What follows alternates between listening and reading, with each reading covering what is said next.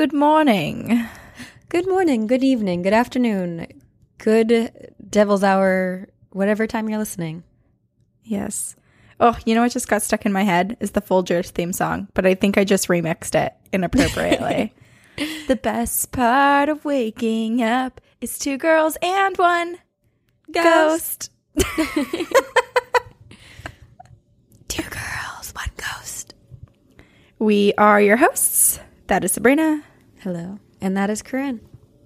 So Corinne and I just started talking before we started recording about how I have horrible wrist pain and I think I have carpal tunnel or I've sprained my wrist just from over typing. And Corinne, I too 3 days ago got random shooting wrist pain, and then I was like, but it's in my right wrist, and Sabrina was like, it's in my right wrist. So we're thinking there's a voodoo doll out there with both of us with both of our names on it. Yeah, I was Googling it and everything, all the symptoms, and it was like, you need to go to a doctor. And I was like, but I didn't do anything. Is it on the outside of your wrist? It's on, when I bend it forward and when I bend it back, it's really strained and hurts. It hurts so bad. Yeah. But when it's just sitting there in the middle, it's fine. I'm not cognizant of it unless it's moving. I've been trying to ice it as much as possible, but man, you use your wrist for everything. I can't turn that hurts a lot doing that. Ew, I don't like the looks of your tendons moving like that. That's disgusting. Your wrist is disgusting, Sabrina. Keep your tendons to yourself, girl. Oh, gosh. Oh, gosh. I was getting a drink with someone yesterday, and we were talking about traveling, and I kept being like, oh, you should go here. You should go there. Oh, you have to check out this place. And then I didn't realize that all of the places I was suggesting were cemeteries and prisons. And then at the end, the person was like, so I'm guessing you're really into that stuff because every place you've suggested is dark and morbid. I was like, oh, I guess I'll monitor myself now. At least they know who you are. You're not hiding your truths. True. I wasn't trying to hide anything. I was so excited too. I was like, oh, you're going to Dublin. You've got to go to the Kilmainham jail. You've got to go here. You've got to go there. That all place the is haunted. Yeah. You know what I was remembering was a few years ago when I still lived in Los Angeles, you had asked me, we didn't do it. And I think it was because of the price. And I think we were the only 2 people who wanted to go. Right. You wanted to do haunted tour, like a ghost walk thing at night. I don't remember what building it was in, but you basically arrive at 1 a.m. And I was like, oh, I don't know if I could do that. And it was like a Sleep No More experience. So you go in and then you interact with the actors and follow them through this place. It would have been a lot of fun. Oh, I didn't realize that there were actors and stuff. I thought it was legit we were just being locked in a building in the middle of the night. Oh, maybe that was a different thing. I think it was a different thing because I'm pretty sure this was just you asking me to do this one.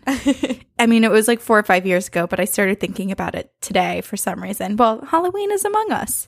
It is.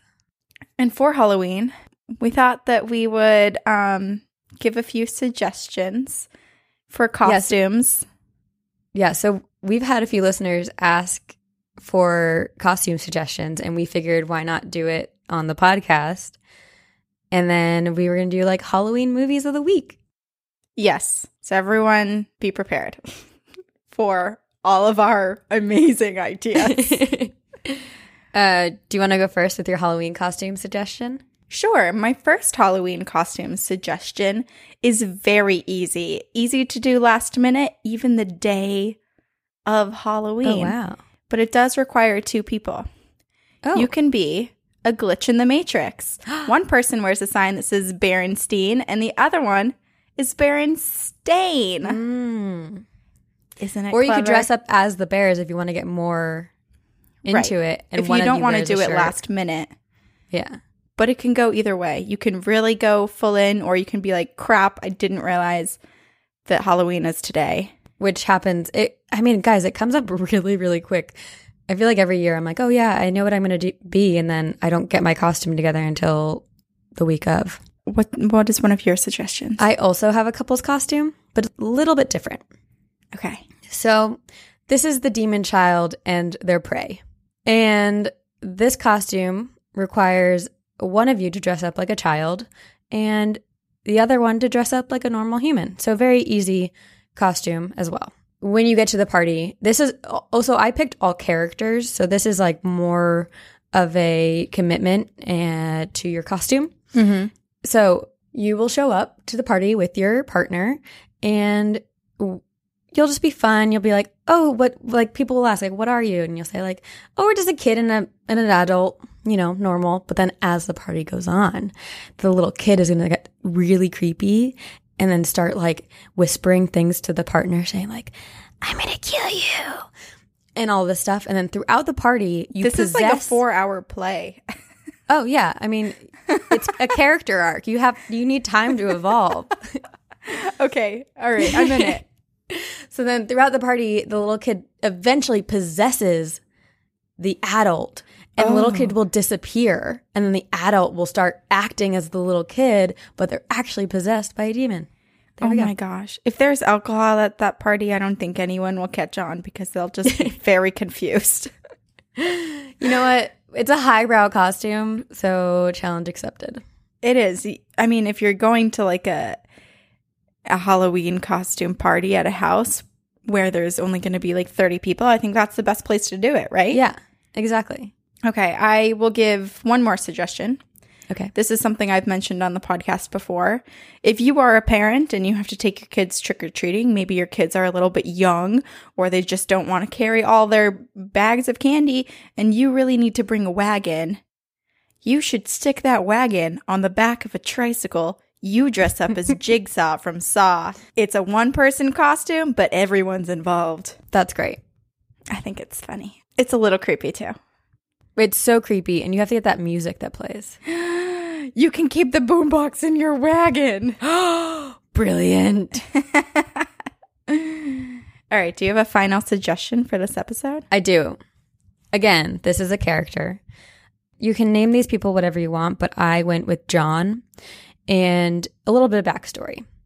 John comes from a long family of Johns. His great-grandfather was John. I feel like we need to pause and explain that when it comes to Halloween, I go with punny, I go with funny, and I go with pop culture. Sabrina goes with scary. She makes up her own characters. They don't exist anywhere else but within Sabrina's mind. But if you spend enough time with her that night, you learn the whole backstory of her character. Yeah, and this is the point. Like, if you're going to commit to these characters, you need to create a story, at least in my world, and then share your story with everyone else. So yeah, so John comes from a long line of Johns. He doesn't have a kid yet, but he plans on naming his kid John. The costume's very easy. You just show up and in any casual outfit. You might want to blend in a little bit because throughout the night, you'll like get attracted to one person in a weird, unhealthy way.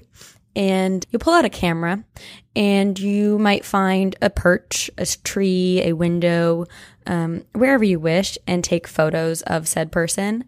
Way to ruin this person's night. You better know this person. You have to pick a friend. It's a friend. You have to pick a friend. Oh my gosh. Yeah. You don't want to get arrested on Halloween. And then you take a photo and send it to said person and say, I'm watching you. And that is John the Stalker. Wow, this kind of reminds me of that one date I went on when they snuck a photo of me and sent it to me while I was still on the date. Oh, yeah. Yeah, that was awkward. Well, that's an interesting costume suggestion. These are easy costumes to do. It's more about the character and like and one note I will say, if you're going to go with character, you are no longer yourself on Halloween. You are whoever you dress up as. Yeah, you have to commit to it the entire night. You cannot break character. No. Nope. All right. This isn't a night for friendship. This is a night for creepiness. So our first 4 suggestions are Jigsaw from Saw, Berenstein and Berenstain Glitch in the Matrix, John the Stalker, and a little child who eventually possesses their adult friend throughout the night. And what Halloween movie are you watching this week, Sabrina? I actually watched it last night while I was doing my research, but I watched Practical Magic. Are you kidding me? I was going to say that. No way. Really? Oh my gosh. Well, I guess we both start with Practical Magic. I obviously was going to say Harry Potter every week, but that's, not fair. That's not a Halloween. Yes, what? We haven't talked about it. What? No longer is 13 Nights of Halloween. It's 31 nights of Halloween. I know. We are going to have 31 days of Halloween movies. Yes. But we can extend it if you want to follow our movie list. Make it longer. Make it 2 months of Halloween movies. 66 days of Halloween movies. 666 days of Halloween movies. 2 years worth. Oh, God, it will never end. Or 666 hours of Halloween movies. Stay up that long watching continuous movies. Okay, well, since you said Practical Magic, I'm going to change my mind. Okay, what's yours? Because I was talking about it yesterday. Hocus Pocus. It is my favorite Halloween movie. Yeah. But I like to, realistically, I watch it like 12 times a year, once a month, just to get excited. Just to remind yourself of what's out there, what's coming. But if you ever come to Massachusetts and go to Salem and Marblehead, you can do what Sabrina and I did last year, which is we didn't join the actual Hocus Pocus tour, but we did an unofficial Hocus Pocus tour where we went to the cemetery where Max got his shoes stolen, and we went to Allison's house and Max and Danny's house. We did the whole thing. We did everything. Yeah. And Corinne was our tour guide. It was great. Yes. I'd never been, but I Googled it and pretended like I knew what I was doing. That's what I do every time. You really need to know the visits. movie, and then once you get there, you're like, this is where such and such happened. Yeah. It was hard, though, because we were pulling up the picture, like the frame from the movie, and we were trying to find exactly which tombstones. Oh, yeah. That one was hard. We think we found it. We think we found it, but they might have sunk into the ground a little bit more since then. It's been some time. During this Halloween season, you might meet a potential mate. Someone who's just as weird and creepy as you. Maybe you go as one Berenstein bear and then you find your Berenstain. This is a topic we picked a long, long time ago. Long time ago. Yes. We are discussing Haunted New Orleans. New Orleans. I was going to say, do you say New Orleans? I say New Orleans. I think it was just the way that I extended the word. It came out wrong. How do people in New Orleans say it? Nolans? I don't know. I used to know this. I've never been. I really want to go. I want to go too. I want to go specifically to go get beignets. I want to do the Bayou tour. That would be interesting too. I'm mostly there for the food, but... Am I first? You are first, I believe. Okay. I think, yes. Right? Okay. Mm-hmm. I think so. Yes. Yeah. Okay. It doesn't matter. So I chose Marie Delphine Lalaurie. All right. Or Madame Lalaurie. Cue all of the American Horror Story fans going crazy. Exactly. And the new season actually starts tonight, or, Wednesday, September 12th. So you might recognize the name because Kathy Bates did play her in season 3 of American Horror Story Coven. Which Kathy Bates is a god when it comes to acting and being these awful messed up characters. So she did great. Her character in Misery is amazing. Yes. You cock-a-doodie. Okay, so who was Marie Delphine Lalaurie in real life? I'm going to give a disclaimer now. This story is graphic and somewhat disturbing. Mm-hmm. So if you are faint of heart or easily throw up from disturbing things, just be aware. Maybe have a barf bag around. Don't stop listening. Or just skip over to my story. Excuse me, this is a team effort. Mine's pretty fucked too. Okay, so she was born Marie Delphine McCarthy on March 19th, 1787. What?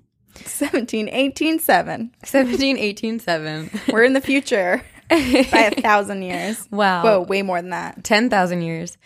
It's my wrist. My wrist is acting up. I know. I was just thinking voodoo dolls got your tongue.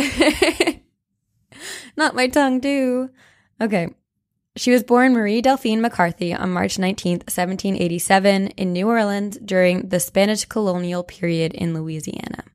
She was one of 5 children and raised in a prominent family in the town's European Creole community. and her uncle was the governor and her cousin was the mayor. So she was born into a very elite family, something that played a large role in her future life. Yep. She was married twice. Both husbands died, leaving her widowed. And while she married her second husband, Jean Blanc, she had 4 children. Then he died. And then in 1825, she met and married Dr. Leonard Louis Nicolas Lalaurie. Long name. Whew. Mouthful.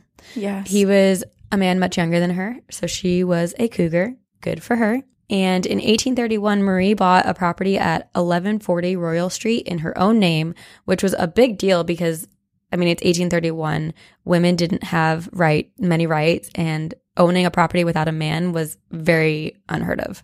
Speaking of, my mom, when she bought a home last year, in the paperwork, it literally said her name, and then it said, in all caps, an unmarried woman. That's horrible. It's horrible. Why it's does it 2018. matter It doesn't. Married or not in a home. It doesn't. It's insane. My mom sent me a picture of it, and I was like, that is ridiculous. I named a pilot an unmarried woman because of that. Oh. See, that idea would never have sparked had your mom not gone through that. Right. My mom is a great inspiration to me. Okay, so Marie bought this home, or this property, and then she built a mansion on the property in 1832, and she made sure it had accommodations for her slaves. And she moved in with her husband and 2 of her daughters. Marie was this idolized woman in society in New Orleans, and she hosted beautiful parties at her home, and she was just like always known as this well-dressed, kind woman out on the streets. If you saw her, it was like, ooh, Marie, you know, like everyone loved her. And everyone thought she was very kind and considerate. She was nice to everyone she met, including the men, women, and children who were enslaved. And meanwhile, she harbored a very dark secret. Yeah. A secret that remained unknown until April 10th, 1834, when a fire broke out in the mansion at 1140 Royal Street. And townspeople started to gather because the fire was building.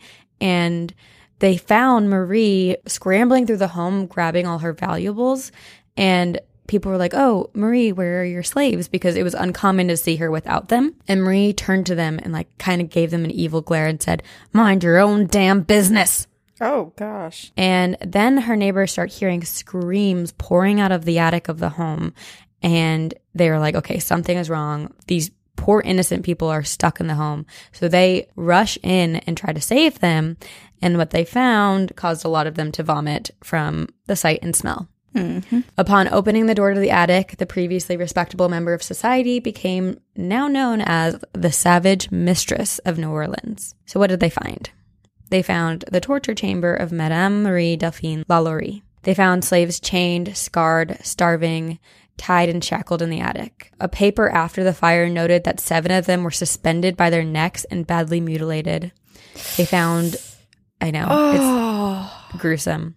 I already know the story, and I've, seen reenactment videos, but it never gets better.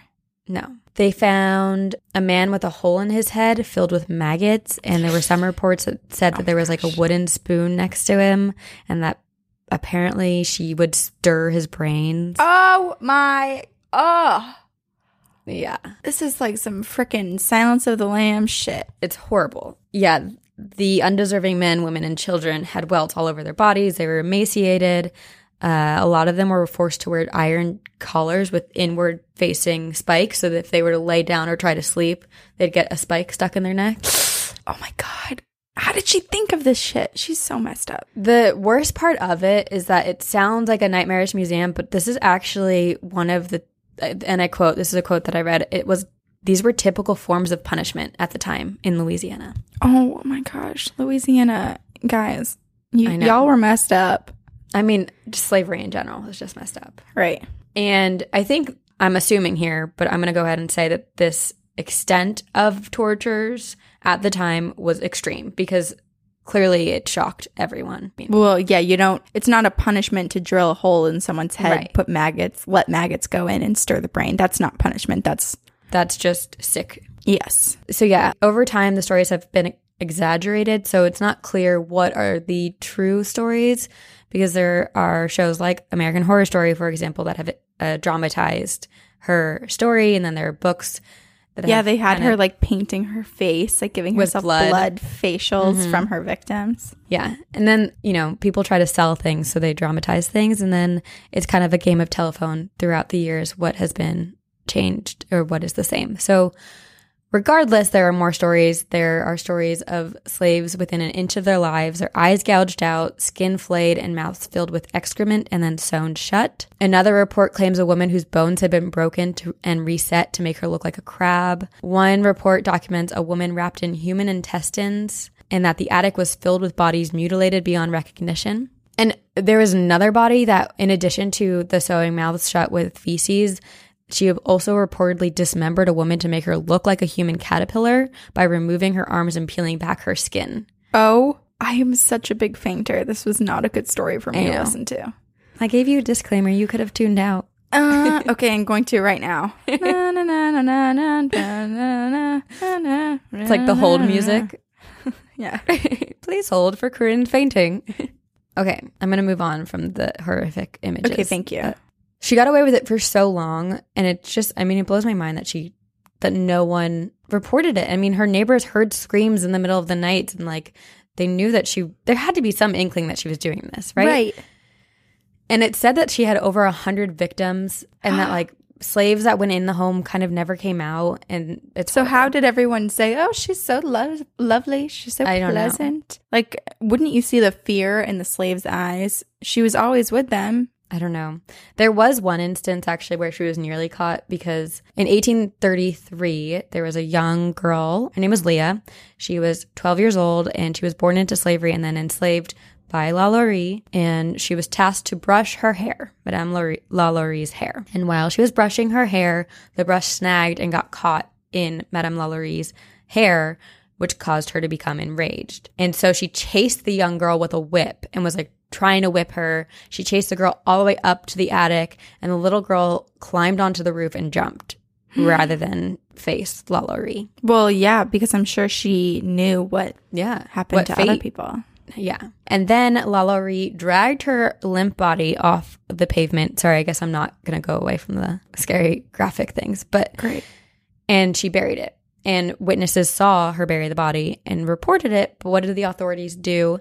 They fined her $300 and then made her sell 9 of her slaves, which she then thwarted by selling them and making her family members rebuy them and sell them back to her. Ugh. It's just so horrible. There are some people who try to like give her a reason for why she was so horrible, but nothing. There's no reason. There's no reason to be this horrendous, and there's no excuse. But the beliefs that people have, things that may have triggered her or inspired her horrible reign, was that her husband, Louis, was experimenting with Haitian voodoo potions and was trying to create more docile servants. And so in doing so, he began mutilating the slaves in half medical experiments that he forced Marie to join him in. But I also think that they just found each other and both had this illness of like, just like disturbed sickness. It'd be one thing if she was always participating with him, but she did a lot on her own, which that was, yeah. And they were both just monsters. There was also, I guess her uncle was killed by a slave in 1777. And then there's like a whole slave rebellion during that time. And so violence upon slaves was really, really horrible during her youth while she was growing up. So she probably saw her family and relatives being awful to slaves, which maybe made her think it was okay, but it's not. And she's a monster. I mean, even then, you know, right? Right. Don't you know when something's wrong, even if you grew up in the face of it? Like, there are plenty of people who've witnessed horrific things and they don't go around and do the same exact thing. For example, her daughters. Marie's daughters would try to sneak food to the slaves because they were like, this is so awful. And Marie would beat them if she caught them. Why did no one just, I mean, this is like fighting violence with violence, but how did no one snap and just kill her? I don't know. If you're going to fling your body off of the roof to save yourself, you may as well save the others by risking your life to kill your captor. Who knows? It's hard to go back in the past and wonder why. Well, if ever time machines become a thing when we're alive, we can go back and we can correct the wrongs. Yes. Okay. So after the fire, Lalaurie fled to Paris with her husband, where many people believe she died. And there's a tombstone in New Orleans, that says that she died in Paris, and the year says 1842, but Paris records say 1849. And so people think that she actually faked her death in Paris and returned to New Orleans under another name because her spirit is still in New Orleans. Mm-hmm. So the Lalaurie Mansion, I'll start with a quote. "You know how other people have beachfront properties? I have a ghost front property." That's a quote from a local in New Orleans. And so after the fire, stories of ghosts and hauntings at 1140 Royal Street began almost immediately. When Madame Lalaurie fled, a mob of angry civilians ransacked and vandalized the house to an unrecognizable state of ruin. But at night, people would walk by the property, which was now basically in ruins, and they'd hear screams coming from the land. Oh, wow. And some stories said that people would go into the home and never be seen again. The house was rebuilt and sold to a man in 1837 who, after 3 months, could no longer live there because his experiences were so horrible. He'd hear strange noises. He'd hear cries and groans in the middle of the night. And he left and tried to sell rooms to tenants, but they all left after complaining of terrors in the night. That just makes me so sad because most likely the spirits that are there were the ones that were tortured in their real life. So I want them to find peace and I want them to move on, because what a torturous life to continue living in the place that oppressed you in your physical body. It's so sad. After the Civil War, the home was then turned into a high school. There were multiple different high schools. There was an integrated high school. There was a segregated high school. And throughout all of the years of the building being a school, many of the female students would say that they were being physically attacked. And when the teachers would ask by who, they'd all say the same thing: that woman. Another strange thing that happened was that this wealthy New Orleans man named Jules Vigene Jules Vigene was found dead in the mansion, and he appeared to be secretly living in the home. But he was also living in filth. The house was dirty. He had hidden bags of money, and I think it was over several $1,000s found in the home, hidden throughout the home. And so there were rumors circulating about a hidden treasure, but it was never found. In the 1890s, many Italian immigrants moved to America, and the house was converted into cheap housing for immigrants. But the tenants got a lot more than they paid for. One occupant encountered a black man who was naked and constrained by chains. And when the tenant tried to start a conversation, the apparition charged towards him and then vanished. Whoa. Mm-hmm. Others heard dragging of chains down the stairs in the middle of the night. They would hear screams and banging. Children were attacked by a ghost with a whip, which they believe was Marie. Animals were found butchered around the house, and there were translucent figures appearing wrapped in shrouds. One night, a tenant went to bed only to awake to find a woman in elegant clothing leaning over her sleeping child. Then every person who occupied this home or this building could no longer live there. They couldn't find tenants to stay at that house, so it closed. It became the haunted saloon, and then it became a furniture store, but the owner of the furniture store found that all of his furniture would be covered in a mysterious foul-smelling fluid, and he thought that there were people vandalizing his store, but it was a ghost. Wow. Ooh, fluids? Oh, how do they do that? And it sounds kind of dark and evil, to have that foul smell. In addition to Lalaurie's spirit standing over a child and whipping children, she apparently attempted to strangle a man. So this black man, who I believe was a servant at the time, was sleeping when he awoke to the feeling of hands gripping his neck. Someone was trying to strangle him. But it wasn't just anyone. It was a ghost. He woke up and gasped for air and saw a semi-transparent figure of a young Marie Lalaurie wrapping her hands around his neck. That is so scary because, who would want to go there if you're going to be physically abused? Today, people who pass the building report fainting or becoming nauseous or hearing disembodied screams or wailing. There's one instance or a few instances where people see a young girl jumping from the roof, which is believed to be Leah, the young 12-year-old girl who... Oh my gosh. Yeah, who jumped from the roof. All of the spirits seem to just be stuck there and replaying. They did, but now actually the new owners say they haven't experienced much, and that when they were doing remodeling, they actually unearthed skeletal remains in the backyard. And they believe that maybe the spiritual or paranormal encounters have stopped after the bodies and bones of these slaves were uncovered. Oh, okay. But the home is a private owned property, so no one really can go in there. So there's no way to verify if the paranormal experiences have stopped. Right. Or I wonder if maybe the new owners are so pure of heart that the spirits finally felt comfortable and could move on. They no longer felt in danger. I hope. That's so sweet. I hope they found Just peace. Trying to turn it around. After how dark it is, yeah. From the awfulness that it's been. I know. Yeah. I read a little bit about the home now, but it's not paranormal whatsoever. But if people are interested, the home is beautifully decorated. And there are lots of articles about the home and its decoration and trying to stay true to that time in New Orleans history. Mm-hmm. And there are many groups that do ghost tours and stop at the home and talk about it. I would love to do that. Stop in front of it. I mean, I wonder if you get like very bad vibes. I wonder if people ever feel like nauseous or... Yeah, people faint and get nauseous outside of the house. Yeah. Oh my gosh. How horrible. So horrible. Damn. Super haunted, super awful history. People, it just like blows my mind. And I say that this is what happened in the past, but like we're just as horrible today. Yeah. Plenty of places have people just as bad.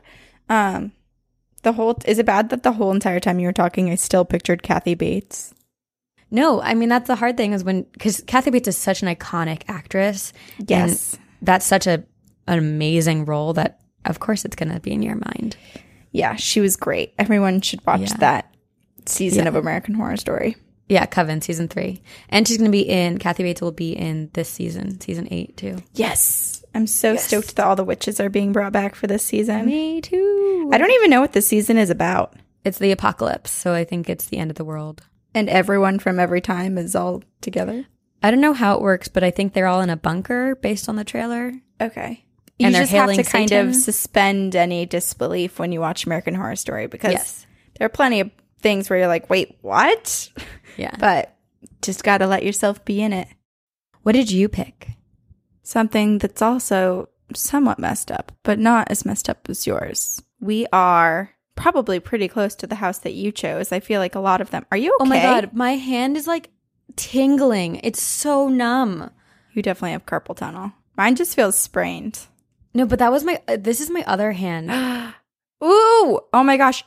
Do you think that we're not supposed to be talking about New Orleans? And so somewhere a spirit in New Orleans is telling some voodoo priestess to stop us? Yeah. I mean, we already did a voodoo episode. We know that voodoo isn't bad, but there are some people that misuse all religions. Right. So we're not singling out voodoo people as being bad. Just want to reiterate. But also, I want my hands back. But also give us our wrists back.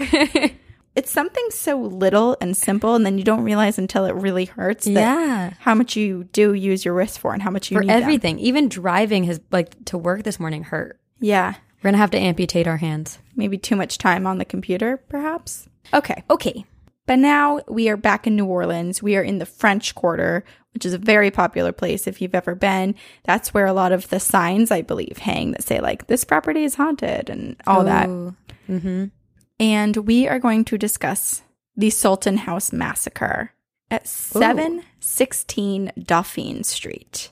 This house was previously known as the Gardet-Lepret Mansion or Gardet-Lepre Mansion. I don't know how you say it. This 3.5-story house was built for a dentist named Joseph Coulton Gardet in 1836. It was pink and it was relatively plain until Jean-Baptiste Lepre, a wealthy Creole plantation owner, he took it over and he added some embellishments, including the sort of iconic wraparound balcony. It has this like beautiful iron wrapping around the balcony. So it's a very recognizable house or mansion. Excuse me. I love the architecture in New Orleans. It's so cool. The Lepre family unfortunately had some money problems, and the Citizens Bank of New Orleans were forced to foreclose the property. Fun fact, this bank that foreclosed the property was actually founded in the house's parlor. So kind of Whoa. ironic that it was founded there and then had to shut that place down. Yeah. This house is also on the National Registry of Historic Places. Wow. So at some point in the 1800s, when they were having some money probs, LaPrey supposedly rented this home to a Turkish sultan in order to pay for some of the property and hopefully keep his house. Mm-hmm. And the sultan arrived on a ship. Everyone saw the ship arrive at the port. All these women and buff men got off. They were wearing these like beautiful, colorful silk outfits. They had all these silks and satins with them, fine furniture, beautiful rugs. I'm just thinking about the rugs. I'm sure they were beautiful. I would like one of those rugs. Men in military clothing, carrying weapons came off. Like, it was a whole sight to see. He had an entourage. He freaking did. And everyone was like, well, who the heck is this guy? And the Sultan just marched his party to his house and he set up shop. He balled out and hosted these like lavish and like sexy parties. Like, you know what I'm saying. Sexy as in sex. Sexy Sultan. Sexy Sultan. And as soon as he moved in, he definitely wasn't very welcoming to his new neighbors, because he moved in, he immediately put heavy drapery on all the windows. He hung them so that no one can look in. He put extra locks on the front door and locked the gate that led to the house. And men stood outside. Secrets. So many secrets. Anyone who has heavy drapery, I think, what secret are they hiding? Well, this guy had a secret, and we'll get there. Okay. He also had guards, so basically those men that were wearing the uniforms with the weapons, he had them guarding the gates at all hours. Definitely a secret, right? What is he hiding? What is he protecting? I also read that no one would ever basically come out or go in. No one was allowed to go in. And so if ever they got packages, they would just be left on the doorstep. And then the next day, that person who delivered them would have to come back, and payment would be left on the doorstep. Like, the package would be gone and payment would be left. But there was no interaction with anyone in the house and outside of it. So, but he has all these men and women he came with in his house, right? Yeah, they're all staying inside and smoking opium and having sexy times. Using Lola condoms. Using Lola condoms, hopefully being safe. Probably not, though. The sound of music and the smell of incense and opium would waft from the house, and there were many young women inside entertaining the men, and people would report hearing giggling and sexual noises coming from the house as well. The locals obviously were not big fans of the Sultan and his parties. The fact that they weren't allowed in only added to their suspicions about him. So they were like, yeah. It sounds like they were pretty jealous. They're like, why are you having these parties and I'm not invited? Or it's just who's this weirdo who just moved in and took over our neighborhood and is blasting music at night? And he wasn't a good neighbor. Typical party Sultan, right? Typical party sexy Sultan. We all know one of those guys. Do we? I'm trying to think now. Do you know any sultans? I mean, so these parties happened pretty much nightly. And it was at one of these parties that the Sultan and his party guests were murdered. Blood trickled down the front steps onto the sidewalk, which alerted a neighbor who was passing by that something very awful had happened. So the neighbor rushed to call the police, and the police came and they found the scene of a horrible massacre. Oh my God, I thought he was going to do something. No, man. He was murdered. Every person in the house was murdered. Whoa. And all of them were dismembered. It was such an awful sight. And the smell was so horrible that some of the officers couldn't continue and go inside. Others were vomiting. And the ones who did go in said that the floor was so slicked with blood that they had trouble walking through the home. There were organs and body parts flung everywhere, flung up on the staircase. And the body parts were so scattered that it was impossible to tell which part belonged to who. And so none of the bodies were ever identified, except for one. They venture into the backyard garden and they find a hand protruding from the earth. At first, they think it's a glove. They think it's evidence. They go up and they're like, ooh, we're going to get evidence. Of course, not DNA because this is in the 1800s, but they're like, a glove. Yeah. Yes. So they go up. It's a freaking hand protruding from the earth. And this hand belonged to the Sultan, who was seemingly beaten and buried alive. Oh, yes. I had heard like very small stories of this, and I did not know any of this stuff. It's wild. And here's the other thing. A lot of people don't believe it happened because there are no records. But it was the 1800s. Yeah, people believe it to be folklore, but I don't know. But it was the 1800s. And also, this guy was a renter. He didn't own the house, so there wouldn't really be records because I'm sure this guy that was like, you know, out of luck in the money department wasn't like, you need to sign here and sign here. And he's like, no, just give me the money and you can stay. I'm in trouble and I'm trying to save my family. They probably didn't have contracts that said Sultan leasing unmarried man. An unmarried sexual man. Sexy party sultan. That's what his contract said. So he signed his paperwork. Okay, so they discovered the sultan in the backyard, and that's when they made another discovery. It's a twist to the story. The sultan was not actually the sultan at all, but the sultan's brother. And this brother had stolen the real sultan's women and possessions, and he fled to New Orleans. And apparently he stashed away boxes of treasure in the house. And that's why, I mean, the guards were kept there, one, for protection of treasure, but then also because the real sultan probably wanted to kill some retribution. So he was probably coming to kill them. So they believe that the murder of everyone is thought to be done by the real sultan, who hired hitmen to kill his brother and everyone in the home. Okay, I was going to say, I can't imagine one individual doing that massacre, but now it makes sense if he hired hitmen. It was a hired group. He kept his hands clean of physical. Another rumor was that there was a pirate ship which had been docked for only a day that had learned about the treasure, and then they massacred the home. But I don't believe that one. I think it's the sultan. Yeah. Because why would the fake sultan be singled out and everyone else brutally murdered and dismembered? Right. Meanwhile, he's tortured and buried alive. Seems too targeted. Pirates, I feel like, are also, again, this might be a stereotype because I never lived in a time of pirates, and it might just be based on movies. Well, there are pirates, just not in America. Right. Yes, you're right. But I just feel like pirates of that time are usually depicted as like loud and like ransacking homes, and like people would have noticed that. Whereas hitmen, I feel like, are more stealth and go in and just like murder everyone. Well, I guess there's only one way to find an answer. I guess we have to go to St. Augustine and find Andrew and ask him what life was like. I think that's the only solution. We couldn't go do a Ouija board. I think it's the only one. We couldn't create a time machine. Okay, so like I said, there's no written evidence of the mass murder. Many believe it to be folklore, but the evidence may lie with the spirits that reside in the mansion. Ooh. In 1966, 2 investors bought the property, and they planned to restore it and create 6 different apartments within it. And one of the investors was, they were, I think, staying the night in the place that they were flipping. And one of the investors' wives said that while they were there, something weird, it always felt like something was off, that something weird was going on.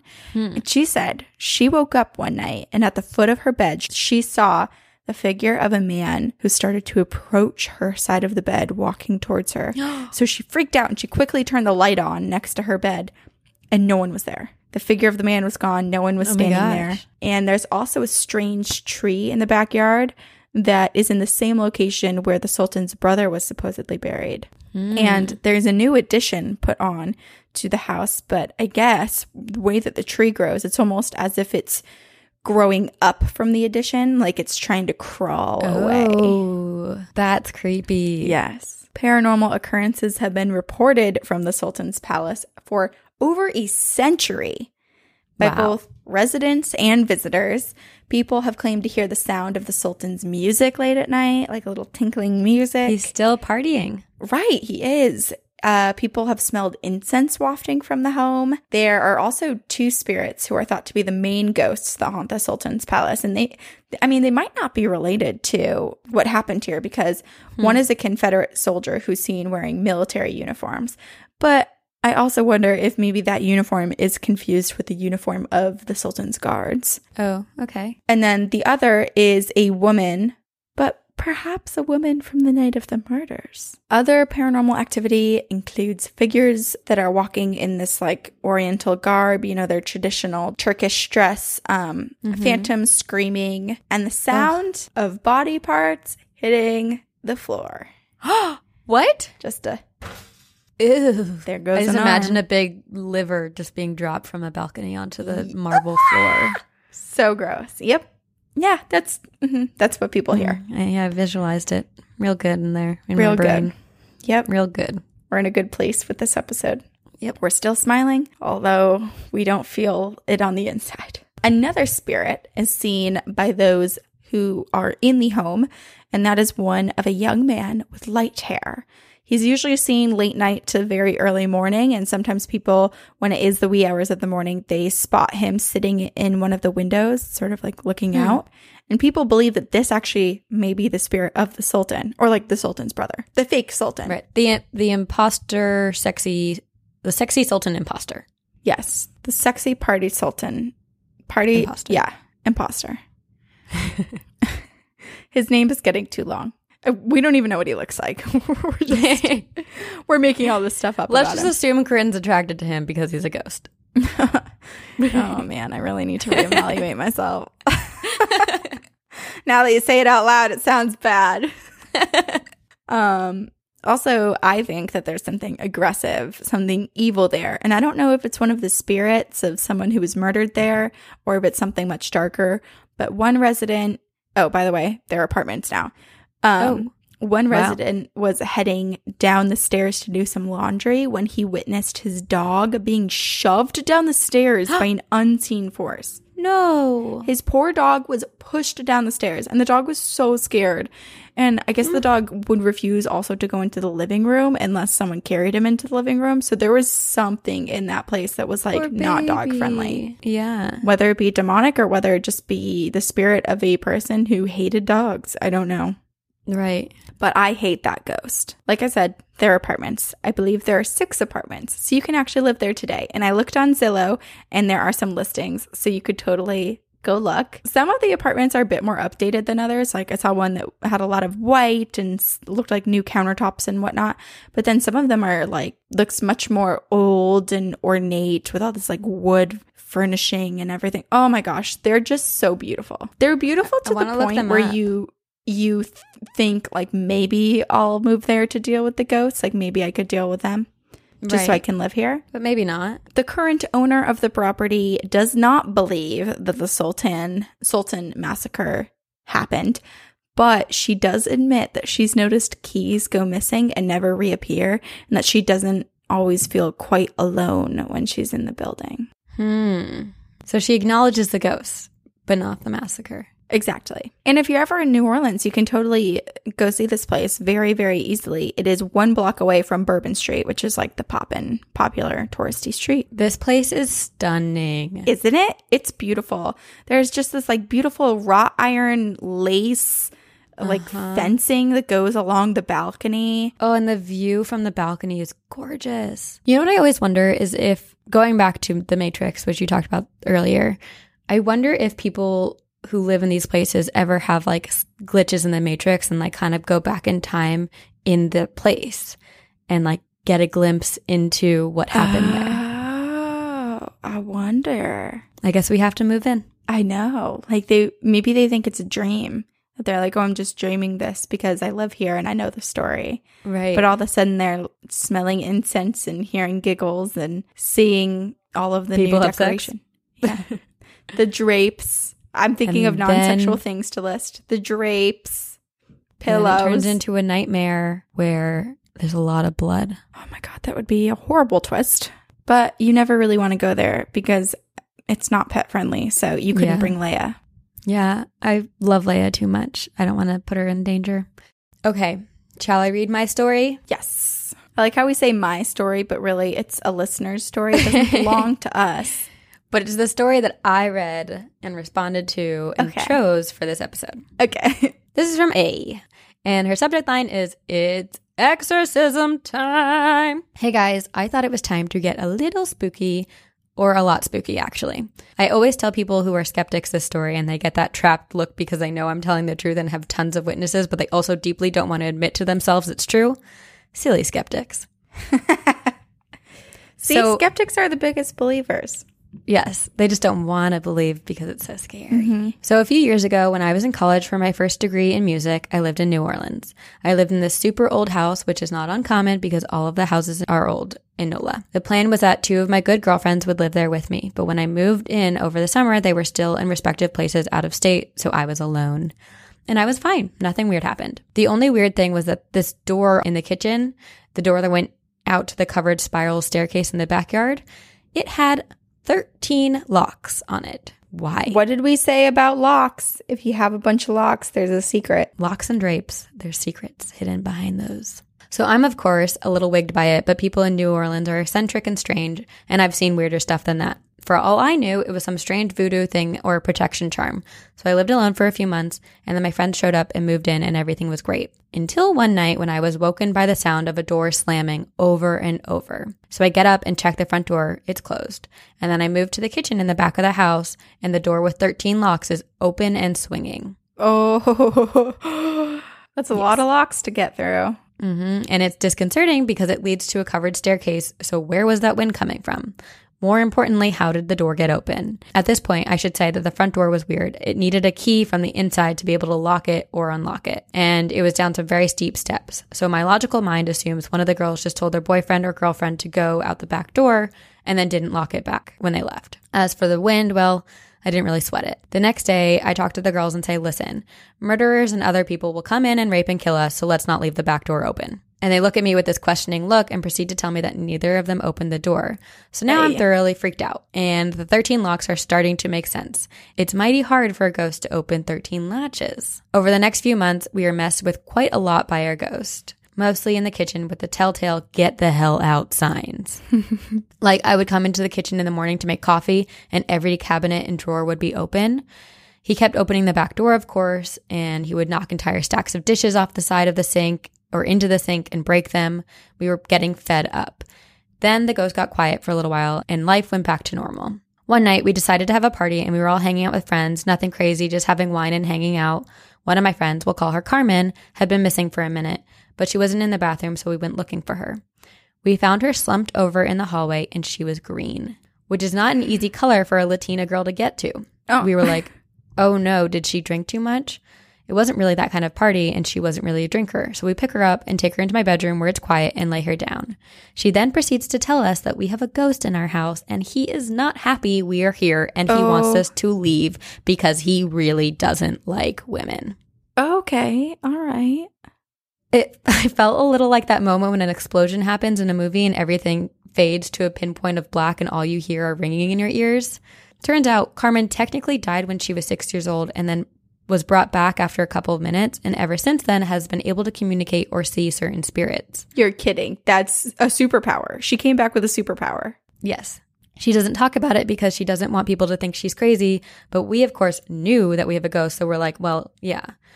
Another good friend is there who has been practicing witchcraft for many years, and she offers to do a ritual that will hopefully help him move on, and we take her up on it. So that weekend, she comes over. I was over at my boyfriend's and missed it, but apparently shit hit the fan. Carmen helped contact him while Eliza, my witch friend, did the ritual to help him leave. He tried to physically attack Carmen. He upset everyone. They ended up leaving the house and everyone was crying out in the front yard. He did something that emotionally ravaged everyone who was there, and for days it was like they were hungover and depressed. We then had a priest come in and bless the house, bless every doorway, and essentially try to help us rid the spirit from the house. He didn't do a full exorcism, but he was a family friend of one of my roommates, and he believed us. He knew she would never make any of this up, and so he urged us not to mess with it anymore, as it could cause serious lasting damage. At this point, I'm barely living there because I'm freaked and my room was the most active other than the kitchen. He would sit on the bed while I was sleeping, hide my stuff, turn the AC on and off, but mostly he affected me emotionally. I just felt sad whenever I was in my room. The girls decided they were going to do one more good exorcising ritual and get rid of him. They go through a hellish experience. They covered all of the reflective surfaces so he couldn't use any of them against him, the whole ordeal. And eventually they win. They get rid of him. And the next time I come home, it was a completely different place. It felt light and sunny instead of like a tomb. And for months after that, I kept the sheets over all of the reflective surfaces because I would have had nightmares about him. But eventually they stopped and everything went back to normal. The 13 locked doors stayed closed and my dishes stayed unbroken. So I guess the moral of the story is always have a witch, a priest, and a medium available for parties. You never know when you'll need them. See y'all on the other side. Wow. Okay. Well, there was a lot going on in that house. Yep. Like, it's not just feeling a presence or seeing someone lurking at night when you sleep. It's like things were being broken, things were being slammed. People were being attacked. And it's clear that the owners of the home knew this stuff was going on, and that's why they put so many locks on the door. Right. Such a strong presence. But it makes me wonder why 13 locks. Like, I mean, I know there's so much superstition around the number, but I wonder if there's a reason for 13. Like, it reminds me of the Winchester Mystery House. Yeah. I wonder if maybe they went to see someone who was like, you must put 13 locks and blah, blah, blah, and say this spell. And yeah, I'm so curious also about who this man was and like why he was so awful, and was he attached to the house? What's his story, you know? He seems almost too powerful to just be like your run-of-the-mill resident ghost, right? Yeah, but like maybe he's gained more power through the years just from like feeding off fear, or I don't know. But the fact that he told Carmen that he did not like women and he didn't want them there is terrifying. Very scary. Oh my gosh. And in a way that made her go into a ball on the floor and turn green, you know? I know. And that she dreamt about him at night, you know? Like, I wonder what. That's so scary. Very scary. I have one that's kind of freaky as well. Oh, good. This is from Anne. She sent us a few of her stories, but I'm just going to read a few of them. Okay. Hi, I love your podcast and I'm taking a break from binging them to write you my story. I'm 54, lead a normal life, married, fledgling kids, 2 dogs, 1 cat. All my life I've had weird experiences, so I'm just going to list them because binging waits for no man. All right, we're going to start in New Orleans and then we're going to go on to our other stories. In my 20s, I lived in New Orleans. My apartment was in an old building that had been a brothel. Side note, the big Victorian next door had been a home for unwed mothers. Sometimes after a bad day at work or a breakup or just a terrible date, I'd come home and flop on the sofa and just feel totally bummed out. Often, when that happened, I'd feel a cool hand on my forehead and a sense of a gentle care. Aww. It was like one of the girls from the brothel was feeling sorry for me. Not scary at all. In fact, it always made me feel better. Oh, that's so sweet. So sweet. All right, here's the next story. My beloved grandmother had died by the time I married my husband. I felt terrible for a while that 2 such wonderful and loving people never got to meet. One night, I dreamed a super realistic Technicolor dream complete with smells and feelings. Scott and I were driving past my grandma's house, and there she was in the garden. Oh my gosh. I knew that she had died, but I didn't care. I was so excited. I was waving and I told Scott to stop, and we got out of our car and she hugged me, and I felt the hug. I smelled her scent and the way her curly hair felt against my cheek. I introduced them and they hugged, and then my grandma said to me, Scott and I are going to visit some. You need to go into the house and go upstairs. There's something you need to know. I know, mysteries in the attic. Even though I just wanted to stay with her, I did what she said. The downstairs was like, I always remembered it. Sights, smells, everything. Upstairs suddenly was a much older house, like 100 years old. There was a huge fireplace, and on the mantle were ancient photos. In all of them, a black woman was holding a white child. I still don't really know what this means, but years later, I did learn that my grandpa had a second family with a black woman and a son, Jerry, who I'd met and who inherited part of the farm. Maybe that was part of the message, or maybe I still don't know. Recently, I found out that my mom had a breakdown when my dad was in Vietnam and had to give me away to relatives who cared for me until I got home. Again, doesn't really fit, but maybe. Here's the weirdest part. That same night, my husband dreamed that he met my grandma. I was wondering if that was going to be part of it. Chills. I want to know what they talked about. I know. It's like, you go upstairs, we're going to visit some, and then he really is visiting. That's so sweet. So sweet. Oh my gosh. All right, we're going to go less sweet with this last story from Anne. Okay. Okay. I grew up in a haunted 1960s suburban home. My folks bought it from the builder who lived in it with his wife and his two 20-ish daughters. His name was Mr. McDonald. There was a stain on the sculpted carpet of my bedroom that would come back if cleaned. Oh, that's creepy. Yep. When my parents eventually replaced the carpet, my mom was sure that we'd find the kitchen exhaust fan leaking or a trapped lipstick or something. But no, nothing. So we got a new carpet. The stain came back. No way. My louvered closet door popped open at times. Middle of the night was the worst, but any time was plenty creepy. I had terrible nightmares starting when we moved in. Someone was always standing by my bed, malevolently staring at me, and sometimes I felt a hand over my mouth. Oh my God. A little while after moving in, a sheriff's deputy rang the doorbell. He was looking for a young man in his 20s who'd gone missing, and our house was the last known place that he went. We didn't know anything about this, but my mom asked the neighbors about it, and they flipped out. There was a kid one of the McDonald girls dated, and her dad hated this kid. He was banned from the house and from seeing her, but the neighbors would see his truck parked under her window, which was my room, by the way. Oh my gosh. And him climbing in the window. Later on, McDonald told how he caught the kid in her room and he had told him that he'd shoot him if he ever tried that little trick again. A lot of people threatened to shoot people, but McDonald had already shot his wife with a pistol he kept holstered to his bedside. He claimed that this was a mistake and that he thought she was an intruder when she got up to go to the bathroom.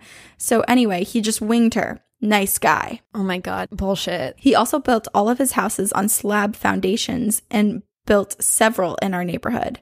We're pretty sure he killed that kid and he buried him in the foundation. And the boy haunted my room. My dad slept in there one night to see for himself, and in the morning he said, "We're switching your room. You can't stay in there." He was a veteran of World War II, Korea, and Vietnam, so not easily scared, neither am I, but I refused at the tender age of 9 to switch rooms. I had an instinct that moving would give him more power, and that would be a bad thing. But I did lobby for and get my ferocious guard poodle to sleep with me. He still haunted the room, books falling off high shelves, the closet doors, lights going on and off, and that window would unlock itself. So that's a partial list of my uncanny and odd experiences I've had. I think your show is great. More power to you, Anne. Wow. I'm so sad for that poor boy who was killed for being in love. Right. But we don't know any backstory about him. Why was the father the father wasn't any judge of character because he was a piece of crap himself. He shot his wife. I do wonder if it was like a bad boy or like what he was into that made the McDonald father so aggressive towards him and hate him. Right. Like he was just really, truly trying to protect his daughter. Yeah. Perhaps. I wonder, this could go either way, but like the experiences that she had, if it was scary, then I feel like maybe he's a bad spirit. But it sounds like the whole like covering her mouth and like all of that is like trying to keep her quiet so that they don't let the dad know that they're there, you know? Like he's sneaking in. It's like sneaking in again and like maybe he's stuck kind of reliving that night. Like this is the experience that happened. I also wonder if he was a bad guy, you know? Even if you're dating someone, you don't sneak into their house and cover their mouth and wake them up and break in through their window. Yeah. That's creepy. That's stalkerish. That's unhealthy. Yeah. The whole blood seeping through the carpet no matter what is like, well, yeah, we don't know if it was blood. It's a stain, so it very well could be. Yeah, they thought it was potentially lipstick, so it sounds like it was blood colored. Yikes. I am curious if they demolish the home one day, if they find a body in the foundation. Well, so his house was already built. Like this guy's house was already built and they moved into this house, but it's the other houses. I guess he was a builder, he was a developer, so it's the other houses in that neighborhood. Like the whole neighborhood would have to be ripped up. Let's just take down the whole neighborhood. Knock them all down. You know, I guess if you're going to be in that business of killing people, building homes or maybe owning a concrete company is not a bad idea. But don't give them any ideas because we know our listeners. There are many killers in our listeners. Right. Well, you know why it's a bad idea is because it's super traceable because it's your company and your project. Yeah. So don't do that. Just don't kill people. Just don't kill people. Please and thank you. Okay. Well, that is our New Orleans episode. Thanks for listening. So many guts and blood and horribleness. If you have ghost stories, and just as a note, even if we've covered the topic that your story falls under, you can still send it to us because we have encounters episodes and we'll probably circle back to topics in the future. So email us any story. Doesn't matter if we've already covered the topic at twogirlsoneghostpodcast@gmail.com. Yes. Another tip is that the shorter your story is, the more likely it will be read because we do have time limits on our episodes. So if you, I mean, by no means does it need to be 3 sentences long, but if you can keep it about 5 minutes, you're more likely to be read on the podcast. And we have a performance coming up. We're going to be on the stage. Yeah, we were invited to Outliers Podcast Festival. It's a 2-day festival. Other podcasts will be there speaking, presenting, sitting on panels. So if you're interested in the industry or just want to come see us or other podcasters that will be at the event, we have a promo code TGOG and you can use it to get discounted tickets that let you in both days of the event. We are going to be Saturday, sometime around midday, noon-ish. And we're really excited. And we also have Patreon. There's so many ways to support our podcast. We have Patreon. If you want to be a patron to our podcast, we have a ton of bonuses like free stickers, discounts on merch.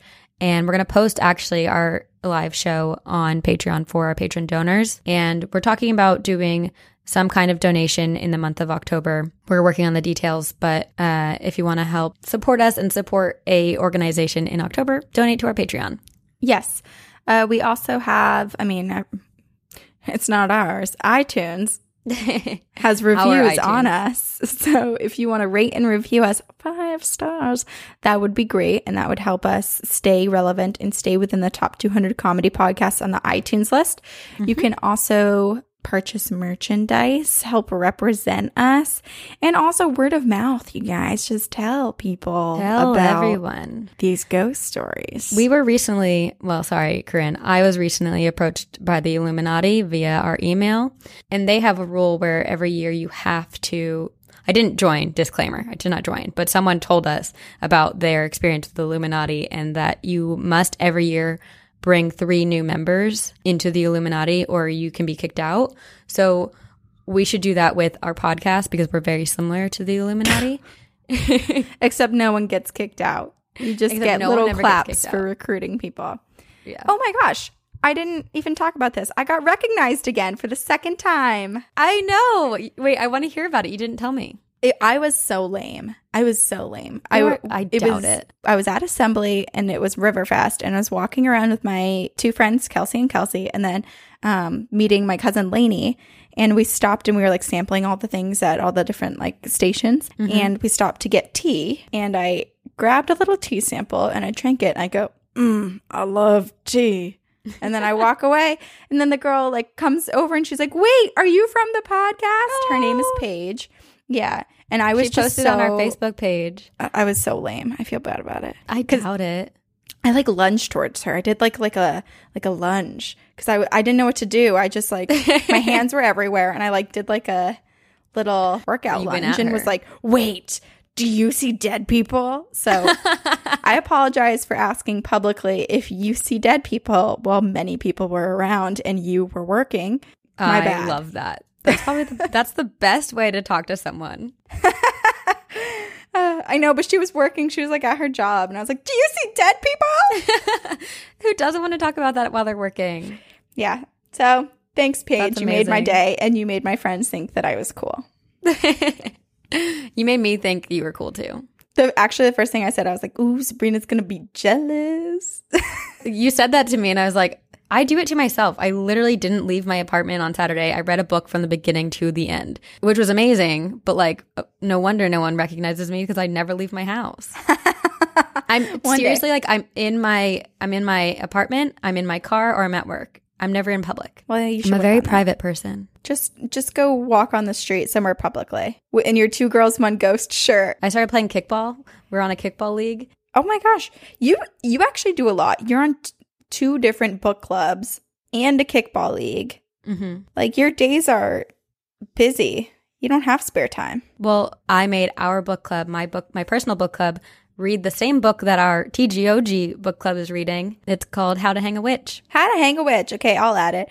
I have to join another book club here, so I need to read that book first. But yeah, I'll get on it. Get on it. All right. We will see you next week for more scary stories, Halloween costume suggestions, and movies to add to your spooky watch list. And we will see you on the other side. Very spooky.